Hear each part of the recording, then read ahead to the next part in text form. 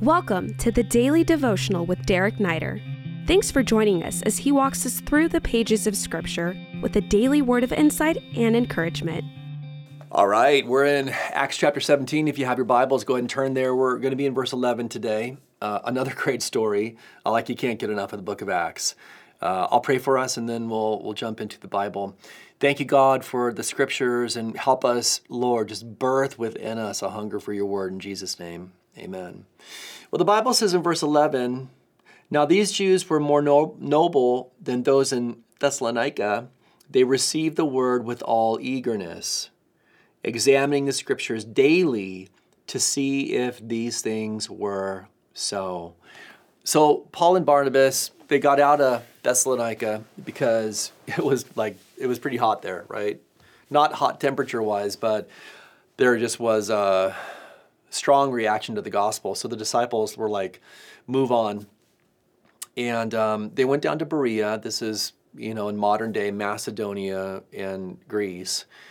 They went down to Berea, and what they discovered in the synagogue, because remember, that's where Paul always went first, were Jews that were noble-minded, more noble-minded than those in Thessalonica. And so you say, well, what describes noble-minded?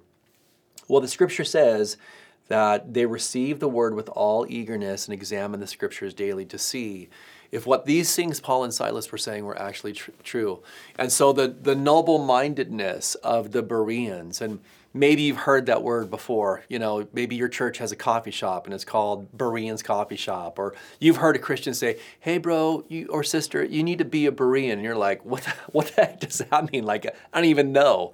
I don't have any context for that. You're like, okay, whatever you say, man. Because, we say stuff as Christians and we don't think, hey, maybe this person has no idea what I'm talking about. But this is what it means. It means that when the Scripture is shared, there's an eagerness to receive it, right? There's a hunger. That's what that means. There's a hunger.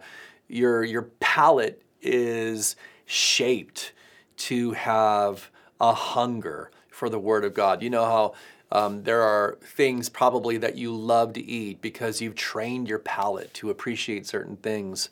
Well, our heart should be trained to appreciate the Word of God. There should be a hunger for God's Word. If you want to be used by God and you don't have a hunger for God's Word, you won't be used by God. To be used by God, you first and foremost have to be being filled and shaped by His Word.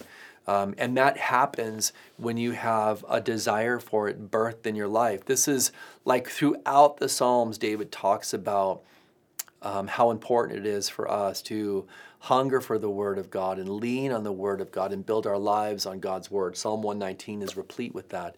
But then in addition to that, it's not as if they were just taking in everything and trusting without verifying. No, they vetted what Paul and Silas said by looking at the Scriptures themselves. And so it's like, yeah, I am hungry and I am open. And if God's going to speak, I want to hear it. But as you talk, the scroll is open and I'm going to be searching the Scriptures myself to make sure that what you're saying is true. And when Christians say be a Berean, typically that's what we're talking about. Be a person that investigates the Word of God yourself. And maybe more now than in any generation, we need to be Bereans because there are all sorts of platforms accessible to us where we can listen to preachers and teachers and people with ideas about the Word of God. And listen, I rejoice in that. I think it's great. I think it's great because it is good to be able to hear different points of view. But there's a lot of nonsense out there too, and people they'll post something on my social media and ask me a question. Someone did just the other day, or they'll email me and they're like, well, what do you think about this person? Or have you seen this video?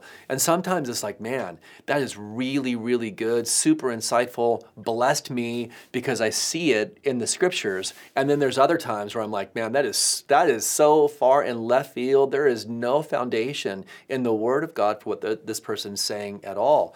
And the reality, listen to me, Christian, is this: you can't rely on your pastor to do that for you. You have to do that yourself. You have to do that yourself. We do live in kind of a consumer-oriented Christian culture where we're just used to taking in what's given to us. But man, your Christian life will be so much better when you start putting in the work yourself, having a hunger for what it is that God has said in His Word, and then making sure that you're somebody who tests what you hear. And then when you hear it and it's vetted, you can receive it confidently by faith. That is when you grow as a Christian. I pray that you do that during these devotions, right? We're in the Word of God. We're talking about the Scripture. The Bible's open right before us because the only truth that will transform you is God's truth. Have a great day. Be blessed. We hope this podcast has ministered to you. If it has, we welcome you to rate it or leave a review. If you would like to stay connected with Pastor Derek Neider or find many more teachings, please visit awakenlv.org. Click Visit and then choose Pastor Derek Neider. These links are also in this episode's description. Until next time, God bless you.